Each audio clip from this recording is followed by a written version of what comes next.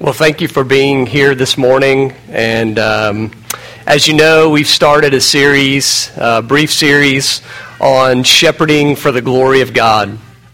And I want to thank Adam last week for beginning that series, introducing these topics and these ideas to us. And the topic of the sermon this morning is knowing the sheep. Knowing the sheep. And we'll be in John chapter 10 this morning, starting in verse 22 through verse 30. John chapter 10, verses 22 through 30. Our purpose of this series is to highlight and focus the role of local shepherds in shepherding the congregation for the glory of God. It is our desire to do all that Christ has called us as elders to do as shepherds, and also to exhort you as the sheep of God's fold in how to receive the shepherding from the shepherds. Now, we are under shepherds, under the headship and the authority of the Lord Jesus, and we come very humbly and bearing the weight and the responsibility that the Lord Jesus has laid upon us. And so we want to look to the Word of God as a church and see what it is that God has called us to do.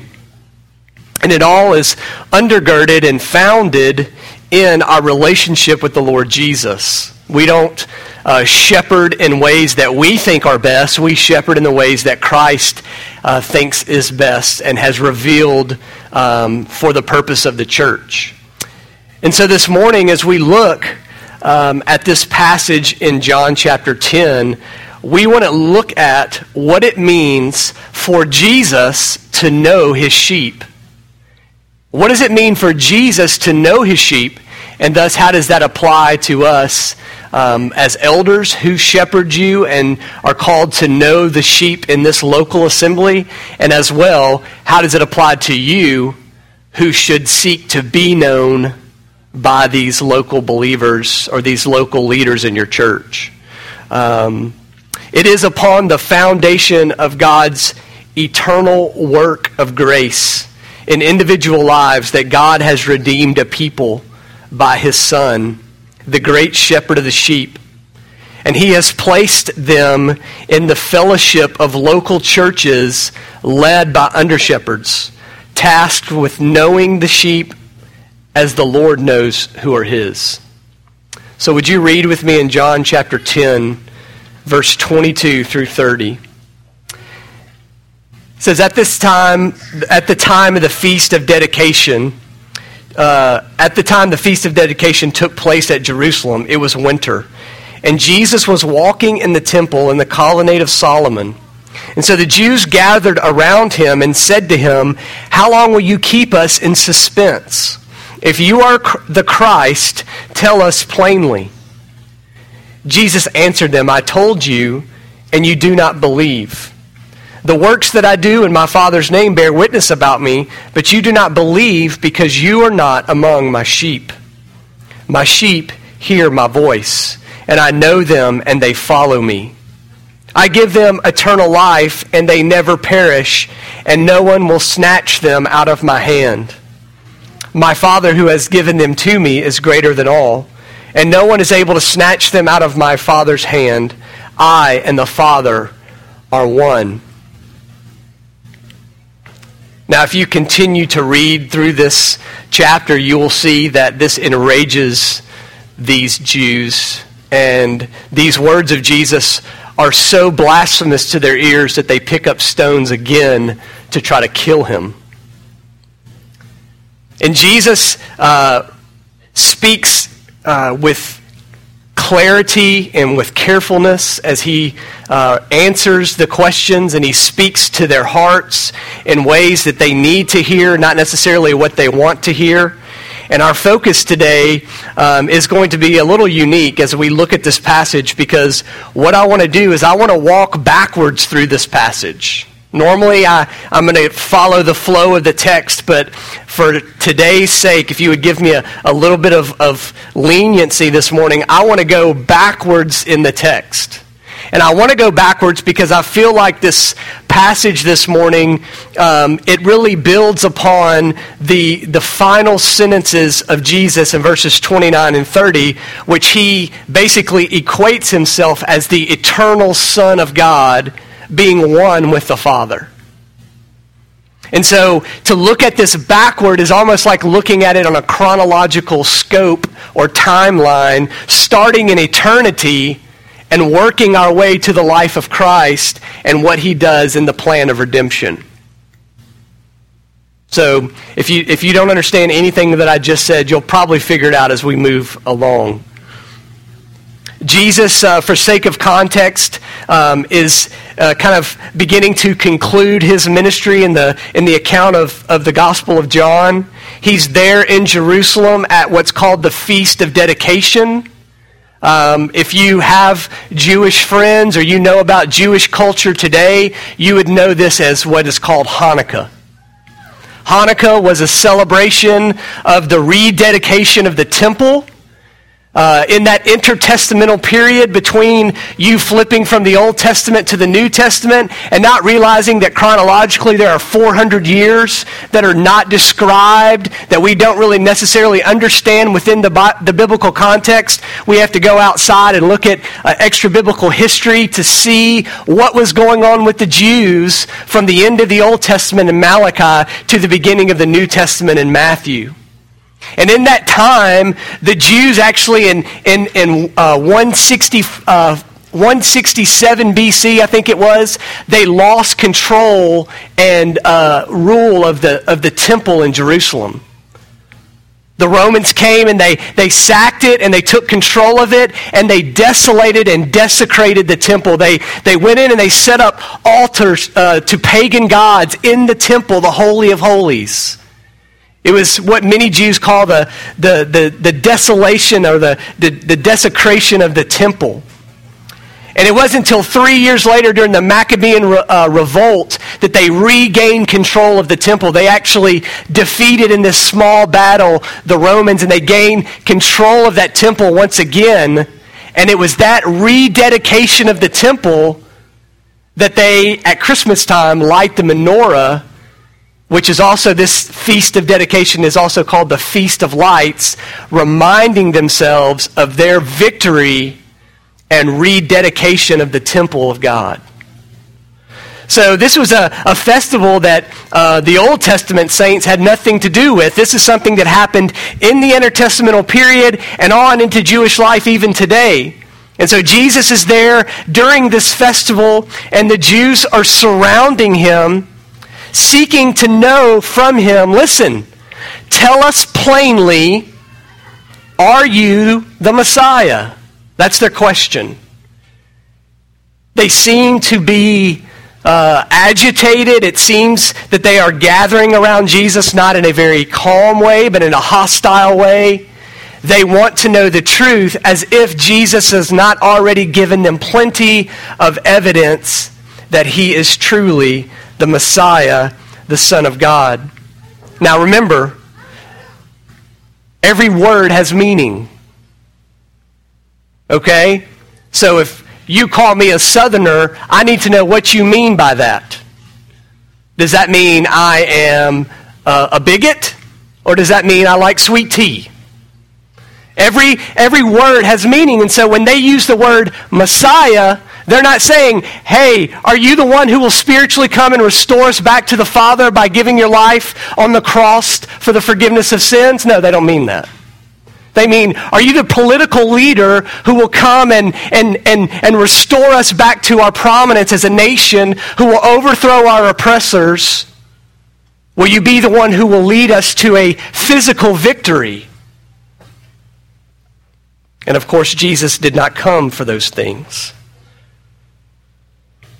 And so Jesus, in the way that he always answers, in the wisdom and knowledge of God, he gives the answer that they need, not the answer that they want.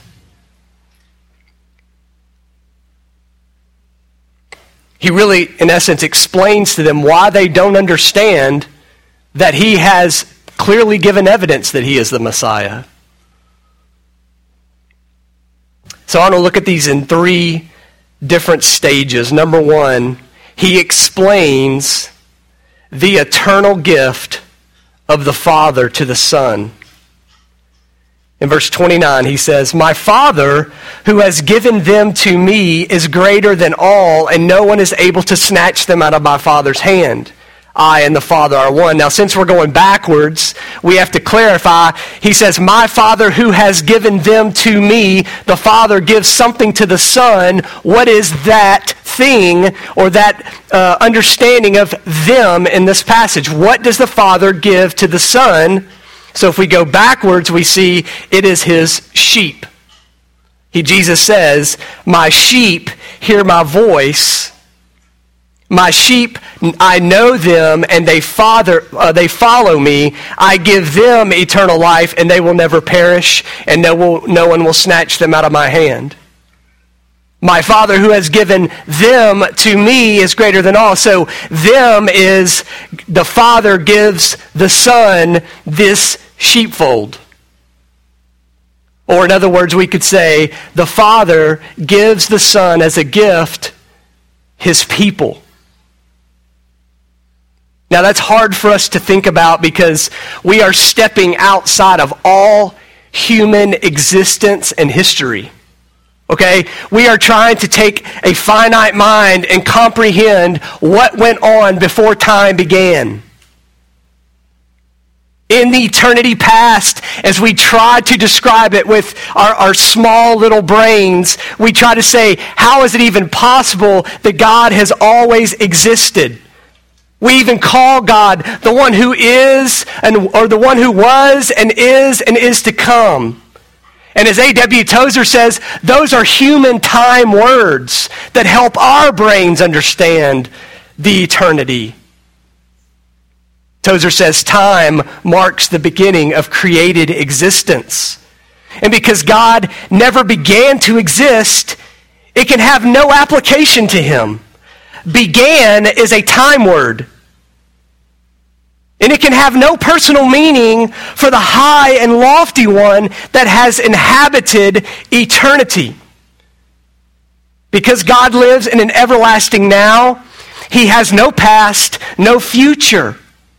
So when time words occur in the scriptures, they refer to our time, not his time. So here we have this, in the eternal state of God, God is one substance and yet three persons existing for all eternity. And in that time, before time, as we say, it was decreed for the supreme glory of God that the Father would send the Son, and that the Son, submitting to the Father, would come into the world as the Redeemer and as the Savior of a particular people. That he would lovingly sacrifice himself upon the cross, that he would redeem them, that even if they physically die, that he would resurrect them, as he says, on the last day, and they will dwell with him for all eternity in his kingdom. Jesus, the incarnate Son of God, is speaking to these Jews on this winter day in Jerusalem, and he's answering his question by saying, you don't understand these concepts, but let me explain to you that there has been an eternal gift given from the Father to the Son, and that eternal gift is his people, which we today call the church. Has given is a perfect tense verb which teaches us that something in the past has happened with ramifications and continual action in the present. A past gift was given to the Son, and that gift was his people. Not all people through all time, not 12 people and the disciples, or the hundreds of people that were referenced as the disciples, but a special people which we now call the church, who have been redeemed by the blood of Christ, bought back from the slave market of sin, which we were once shackled to. Jesus references this again in John 17. As he's praying in the high priestly prayer, he says to the Father, he's praying, I have manifested your name to the people whom you gave me out of this world. Yours they were, and you gave them to me, and they have kept your word. So these people, God's church, the bride of Christ, the sheep of God's fold, encompass these following biblical elements. Number one, the Bible teaches us that God's church, the bride of Christ, the sheep of God's fold, have been chosen from eternity past. Ephesians 1 says that even, in verse 3, even as he chose us in him, when? Before the foundation of the world. A reference to an eternal choosing from eternity past. Not a choosing of the church in Ephesus, not a choosing of the 12 disciples, a choosing of God's people. Not only are they chosen from eternity past, they are chosen from all the peoples over the earth. Revelation 7:9. After that I looked, and behold, a great multitude that no one could number, from every tribe, from every nation, from all tribes and peoples and languages, standing before the throne and before the Lamb, clothed in white robes, with palm branches in their hands. The church manifested in the end times being those that worship, looking all the same, dressed in all the same white robes, doing all the same thing, worshiping and praising the Lord Jesus, and yet coming from all places all over the earth. Chosen from eternity past, chosen from all peoples over the earth. Chosen by no condition of their own, John 1:12 and 13. But to all who did receive him, who believed in his name, he gave the right to become children of God, who were born not of blood, nor the will of the flesh, nor the will of man, but of God. Meaning, you were not born into the family of God. You were not brought into the family of God because your bloodline said so. You're of the bloodline of Adam. And that bloodline of Adam is condemnation. You must be redeemed. You must be saved and rescued. You were not born of the will of your flesh. You do not desire the things of God. You have no spiritual aspects or elements within your person that you seek after God. Romans tells us no one is good, not one. No one seeks after God. No one understands. The heart is deceitful above all things and desperately wicked. Who can understand it? So we're not born of blood, nor of the will of the flesh or the will of man, but we are born of God by his grace and for his glory. And so we are chosen as a gift from the Father to the Son, as I said. And last, we are chosen for God's glory. All mine are yours, Jesus says, John 17:10. All mine are yours, and yours are mine, and I am glorified in them. We stand here today completely, our minds are blown that God would save us. If we look at the Scriptures correctly, and we look at these doctrines of grace truthfully, they humble us, and we say, why? Why? Not why not me, but instead we ask, why me? Why me, Lord? The answer humbles us. Because of God's plan of redemption, it's not that we would be glorifying ourselves, but that instead Jesus says, I am glorified in them. Jesus is glorified when the work of Christ in our lives, the the sealing and the sanctification of the Holy Spirit, the transformation that occurs in us is so amazing that people look at us and they glorify Christ for the work that he has done. Now, I know that this is a difficult doctrine to wrap our minds around. I understand the tension that we see and the confusion at times by stereotypes and different things that come up from these doctrines that people want to inject into the Word of God that don't exist. We struggle at times to understand how that God has chosen a people to believe upon the Lord Jesus. If you're a follower this morning, you probably are thinking back in your mind and you remember this time or period of time when you began to follow Jesus. Your awareness of sin became heavy. Your understanding of grace and love toward God became clear. And by faith you responded in truth to the gospel and you believed. And you look at those realities and you think, this doesn't fit at all with the truth of the doctrines of election and God's grace.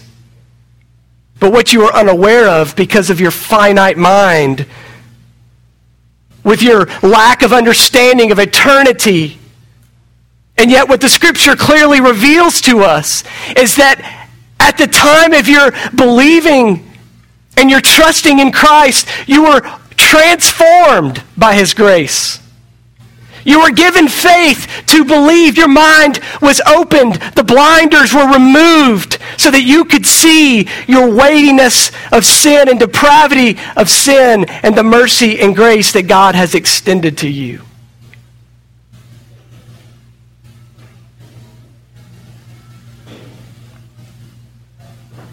And yet there's still objections. There's still questions. James Boyce in his commentary on John says about these objections, he says, some say, quote, but surely God called them, these people who are saved, because he foresaw that they would believe. James Boyce says, but it doesn't say that. Others say, well, he chose them because he knew in advance that they would merit salvation. It doesn't say that either. What it does say is that the grace that is found in the Lord Jesus, on one hand, is God's electing grace, whereby he chooses some for salvation entirely apart from any merit on their own part, which of course they do not have. And on the other hand, in Christ's particular atonement, by which he bore the penalty for the sins of his people. So not only is the eternal gift initiated by the Father to the Son, but as Jesus reminds us in John chapter 10, that it is secured in him for all eternity. The Father chooses a people who he does not just rescue from the pangs of sin and death, but he eternally sets them apart, fully saves them, and powerfully secures them in this life and for all eternity. This is the doctrine of the security of all God's people who are not only secured in Christ, but who will also persevere unto the end of this earthly life through all of its storms. They are called the conquerors of Revelation chapter 3. The one who conquers will be clothed thus in white garments. And I will never blot his name out of the book of life. I will confess his name before my Father and before his angels. These conquerors are not people who tried really hard and made it to heaven.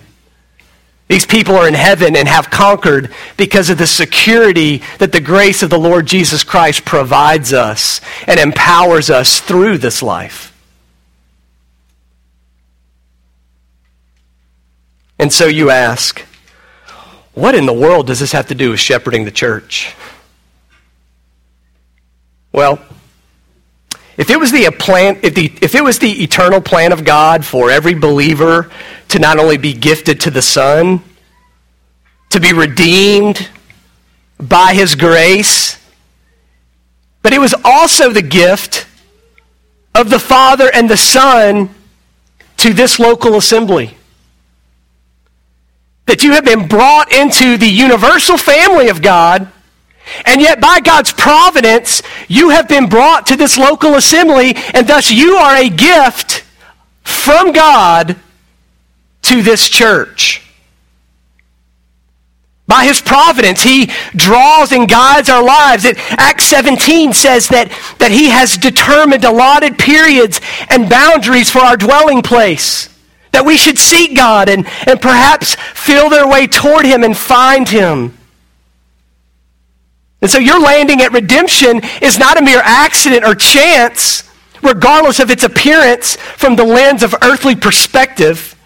God has led you here for a period of time to have fellowship with these brothers and sisters, to serve this community, and to be led by these brothers whom you call your elders.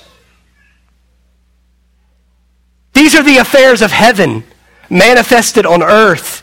And because of them, we are grateful and we worship God who has included us in his work. Folks, if you are in Christ, you are a sheep belonging to the shepherd for all eternity. And by his good pleasure and by his grace, he has not left you alone to be a sheep as an individual in this world full of wolves. He has put you in a place where you can worship and grow and lean upon and depend upon ultimately the great shepherd. And below that, your under shepherds and your brothers and sisters in Christ. 1 Peter chapter 5 reminds us as elders that we are to shepherd the flock of God that is among you, exercising oversight, not compulsion, not under compulsion, but willingly as God would have you. Not for shameful gain, but eagerly, not domineering over those in your charge. I love that because in verse 3, not domineering over those in your charge means not domineering over those you have inherited. God has brought you here. And as we shepherd you because we look at you and we know that God, by his grace in eternity past, has determined to lavish his gracious love upon you, and that you belong to the family of God, and you deserve to grow in Christ, and you deserve to be edified by brothers and sisters, and be led by elders, and bring glory to Christ ultimately in your participation and membership of this local body. So it's an eternal gift. There's also, number 2, eternal love. Jesus says, if we step back now to verse 27 and 28, my sheep hear my voice, I know them, and they follow me. I give them eternal life, and they will never perish, and no one will snatch them out of my hand. Continuing in our backwards look of this passage, we're now stepping out of eternity into time itself. Jesus, the eternal Son of God, has now condescended into the world, taking the form of man in order to purchase his people from their slavery of sin. He comes to be the rescuer, to be the redeemer, to be their savior. And I love this, how it's illustrated in the book of Hosea in the Old Testament. Hosea is called by God to go and marry Gomer, and Gomer is a prostitute, and he takes her and he rescues her from this life of immorality and sin, and God, he continues to plead and command Hosea to not only marry Gomer, but to continue to pursue her and love her even through her continual acts of rebellion and prostitution and immorality. And there's a scene where Hosea has to go, and he's now married to this woman, and they have children, and he has to go and pursue her and spend all that he has to buy her back from the slave markets where she was giving of herself to other men. And he's using Hosea as this tragic and yet beautiful example of God's pursuit of his people in the midst of their own idolatry and prostitution of sin. That is us. and that the Lord Jesus Christ, the eternal Son of God, worshiped for all eternity by the angels, steps out of heaven, condescends to the earth, puts on human flesh, and gives himself as a sacrifice for his people. The Jews are standing around Jesus and they're saying, tell us plainly, are you the Messiah? And Jesus is basically saying, you don't understand these things because you're not my sheep. My sheep hear my voice. That's why I showed that video. I love that visible image of what happens when the sheep all standing around doing their own thing, eating their grass, and all of a sudden, what do? They hear the voice of the shepherd. Nobody else could call them. Everybody else felt like idiots saying the words that would call these sheep, and yet when the shepherd spoke, their heads popped up, and he spoke some more, and they immediately came to him. You know why? Because he's their provider. He's the one that feeds them every day. He's the one that cares for them, and so they know his sheep. They know his voice as the sheep, and they respond. Brothers and sisters, you are here today because of the eternal love of God that was cast upon you. You understand the voice of God that's revealed in his word because God has allowed you to hear. Just as he physically gave you hearing on the day that you were born, he physically opened your ears so you could hear the gospel and repent and turn from your sins. The gospel is ludicrous to people with deaf ears to the gospel. They're just words.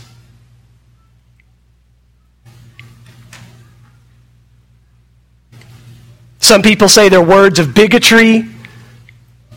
They're biased words. They're old and archaic words that don't have relevance today. But yet when we hear the words, they are life to us. And there is no ounce of your physical human existence that would ever understand that if the holy God of this universe did not interact and intercede in your life and make you and give you the ability to believe. There's no way.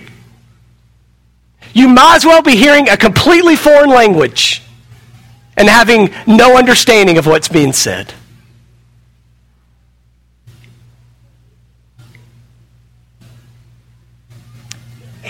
Now, to be fair, many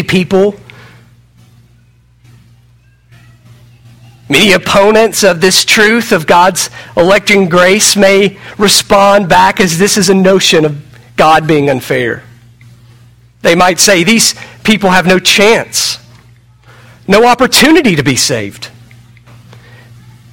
These opponents of God's grace imagine that in our brains, these people all over the world are begging on the mountaintops for God to save them.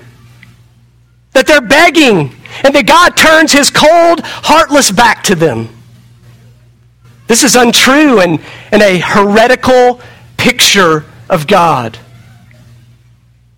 First of all, God is perfect and just in his being, in every way. It is impossible for him to rule unfairly. He is equally good, righteous, holy, and just. And none of these attributes of God can be out of balance. None of them can be biased. They do not deteriorate. They have no malady in themselves.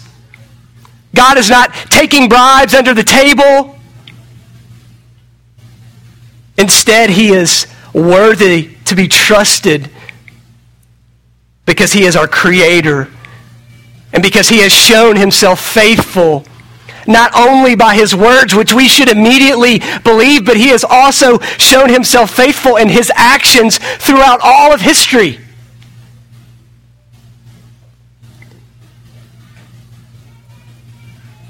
So to declare that God is unfair is to assume that our human understanding of fairness is the standard.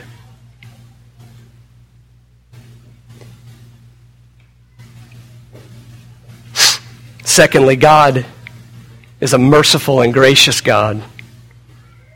And he has given good gifts to his greatest enemies. God is obligated to save no persons. He is not obligated to save anyone. But he chooses to save us, not because he needs our human worship, because he is determined in eternity past to set his love, to demonstrate his love in the person of Jesus Christ for his supreme glory.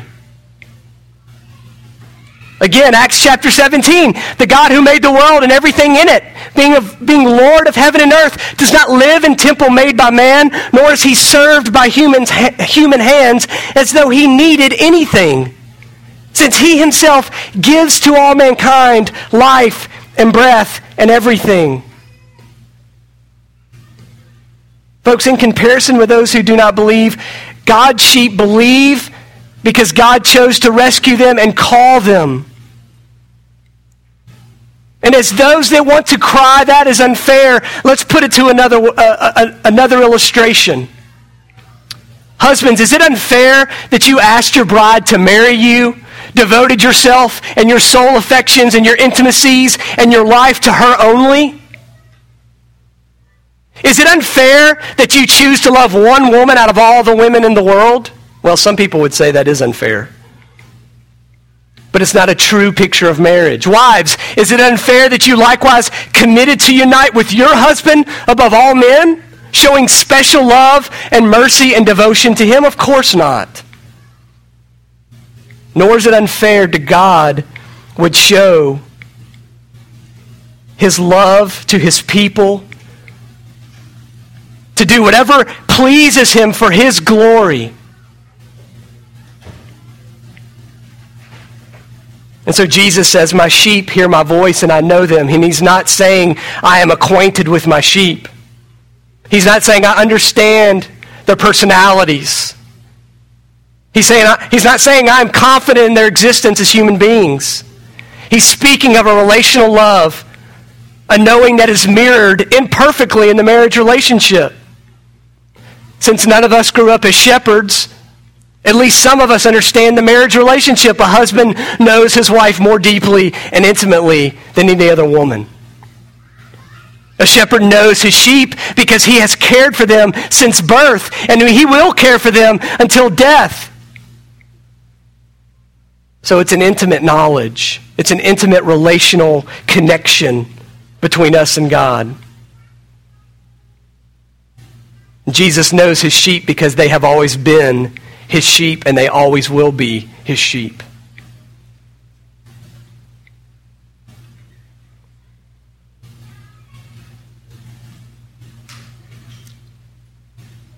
And so we step into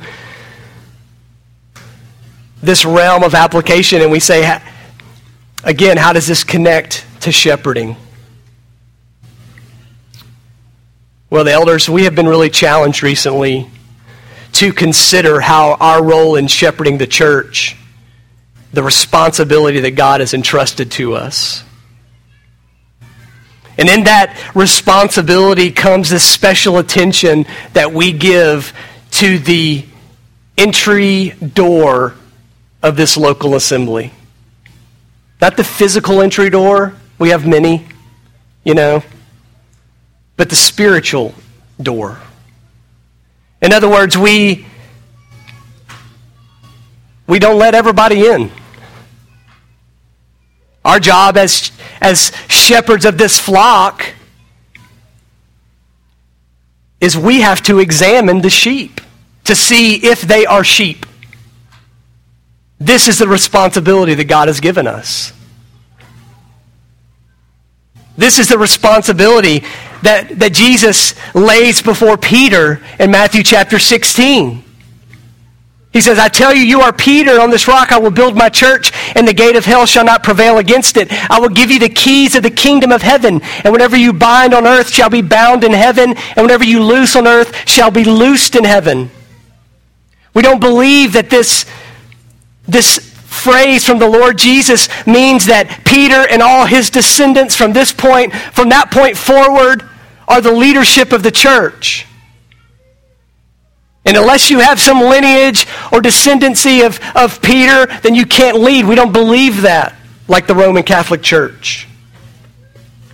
We believe that Peter has been called by God to lead the church, not only as an apostle, but as an elder, and that the church itself is responsible for the keys of the kingdom manifested on earth. Keys represent entry and exit and authority. And so we as elders, we believe that it is our responsibility to be the chief administrators of the gospel of the kingdom. So to say it frankly, our job is to examine who are the sheep that belong to Christ. That's our responsibility. And to be honest with you, we could see in churches all over the world that the door is wide. And there's not much examination or evaluation. We're like, come on in, fill the pews. Come on in, let's have church together. And not long after that, these people who have not been examined become leaders. Come be a leader in the church. Hey, if you feel led, come preach the gospel. And what happens? The gospel's not preached. Maybe a prosperity false gospel is preached. Or a presupposed, biased truth is trying to be conveyed. One that builds up power and authority and dominion. And so if Jesus has redeemed his people, and he is sending them and commanding them to be a part of the church, and then it's our job as elders to be responsible for who we meet and we investigate and examine them so that we can see if there's fruit in their life, and we understand this weighty responsibility. We don't walk around with arrogance and haughtiness and go, this is our responsibility. We administer the gospel, the word of God, the word of the kingdom is what we administer. These regulations of admission are not ones we made up. They're in God's word. Everything that we try to do is structured and focused on God's word. So we're not making regulations and having hoops that you have to jump through because we think they're best. We're drawing those things from the scriptures, so that Christ guides us and directs us. So it's our job then to, on a large level, as one book we're reading calls it, a macro level, we are to know the sheep in such a way that we understand that you know the shepherd. But then on, as the book says, a micro level, our job is also to personally know you. How you doing? You going to Danvers for lunch? Great. That's not knowing you.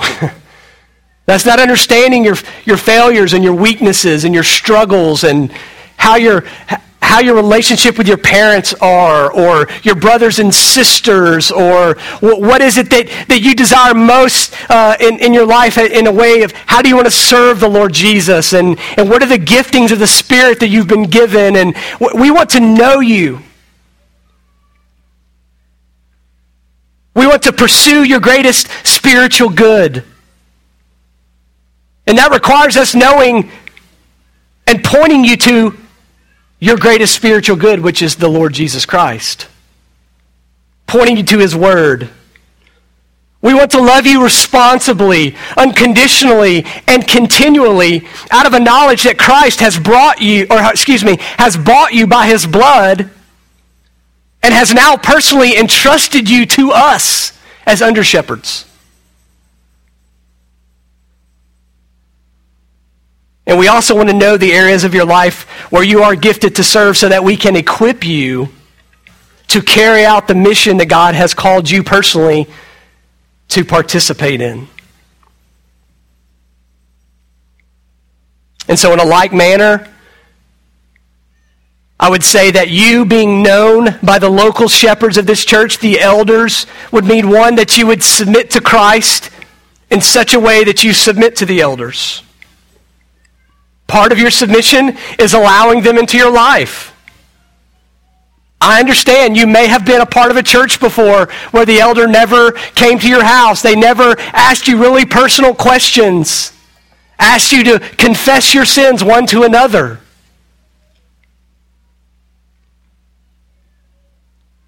But we believe that it's the biblical way and the best way to responsibly care for your souls. I can't stand before the Lord Jesus one day as a pastor and go, I didn't really know the people in my care because they had been in these previous churches that they didn't really experience those things, and I just didn't really want to press it.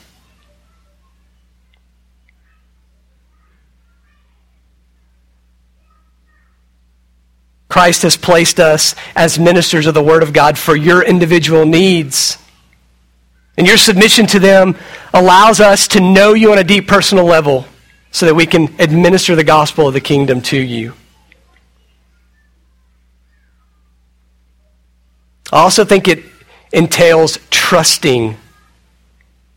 Trust in church leadership is sometimes forfeited when a leader proves himself untrustworthy.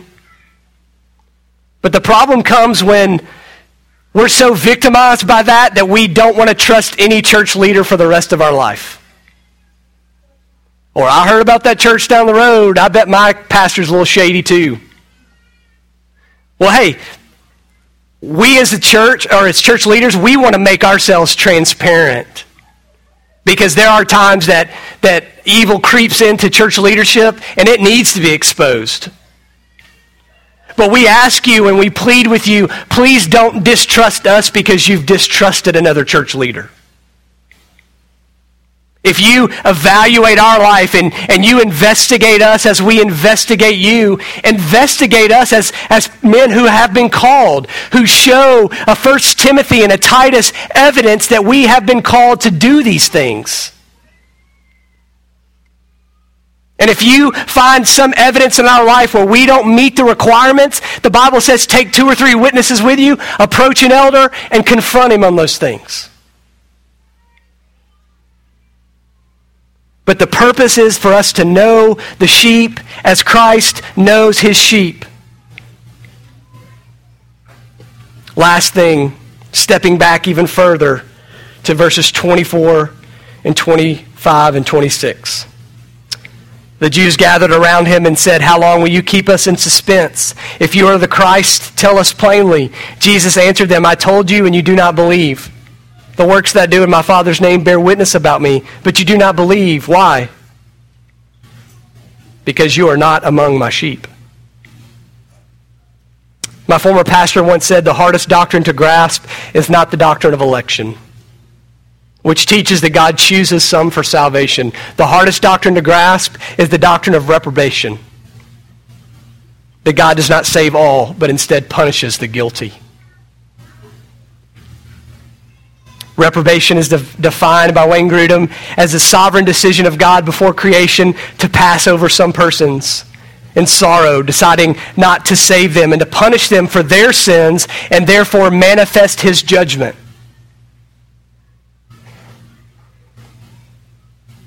And so that's really the pushback that we should have.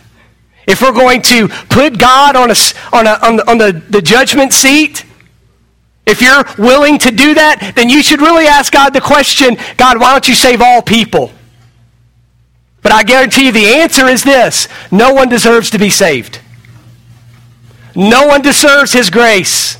We are all rebels of heart. In and of ourselves, we would never pursue Christ. We would never want him. We don't want to worship him. We want to worship ourselves. We love the idols of our heart.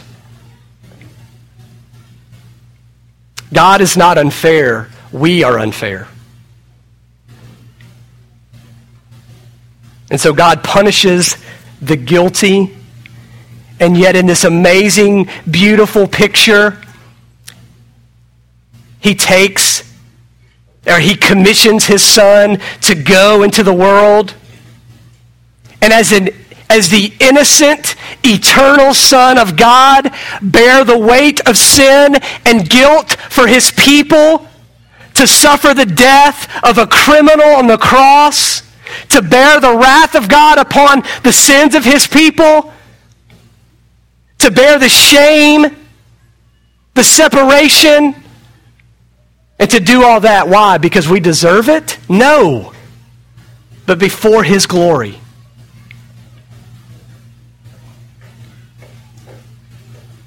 And let's be clear that when our sovereign God punishes sin, he should be glorified. It means that he is just and he is fair, and that is not something that we even can comprehend in a sinful world. His justice saturates this world now and ultimately in eternity. And even in his justice, we see the beauty of his grace shine through.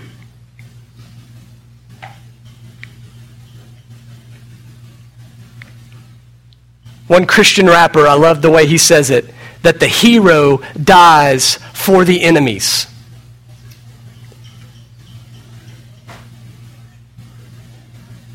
So the simple truth for the Jews and for us today is that many at the end of their life will not believe because they reject Christ. They are guilty in their sin. They choose to rebel and live in rebellion against him. Their guiltiness is not upon God our Creator. We cannot blame him for their rebellion. We cannot blame him for their sin. And we trust in his sovereign plan to punish the guilty.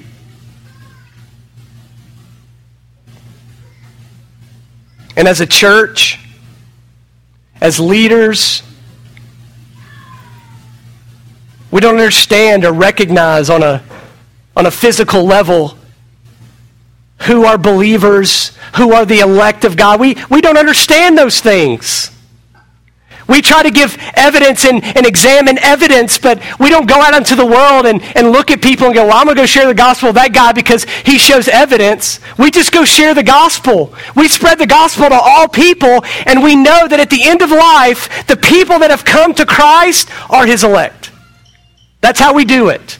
Which means that people that believe in the doctrines of grace, we're not fatalists. We don't just say, throw our hands up in the air and say, well, whoever's going to be saved is going to be saved. Because that would be disobedient to Scripture.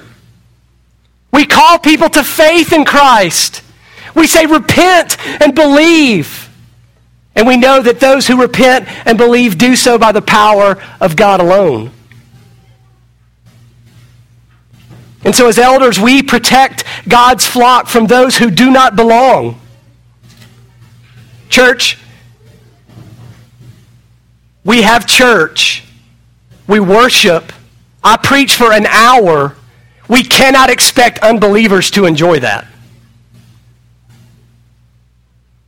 We cannot believe that we open the doors of this church and we invite lost people in there and we say, come on in and sing songs of worship that have no meaning to you and listen to words that have no meaning to you.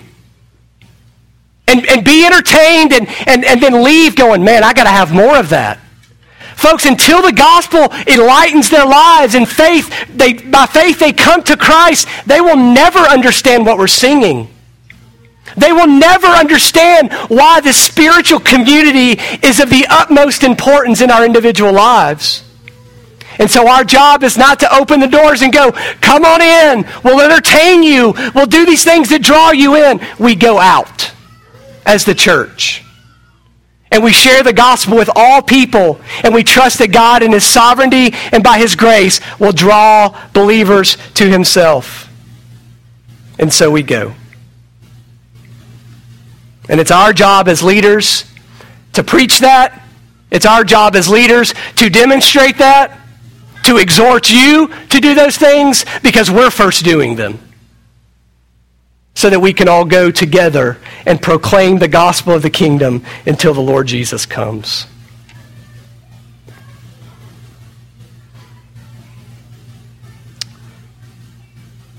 So the invitation and the opportunity to commit to the Lord Jesus is this. Do you understand the weight of your sin? The depth of the separation between you and God? Do you understand that God sent his Son into the world to save his enemies from death and his wrath? The invitation is extended for you to believe that Jesus Christ, the sinless Son of God, came into the world, lived a perfect life, died upon the cross, bore the weight of sin for his people, literally died and was buried in the grave, and then rose victoriously to provide forgiveness, to provide reconciliation for you. Someone who is unworthy of any of those things. And so the commitment is to believe in him. Believe upon the name of the Lord Jesus Christ, and you will be saved.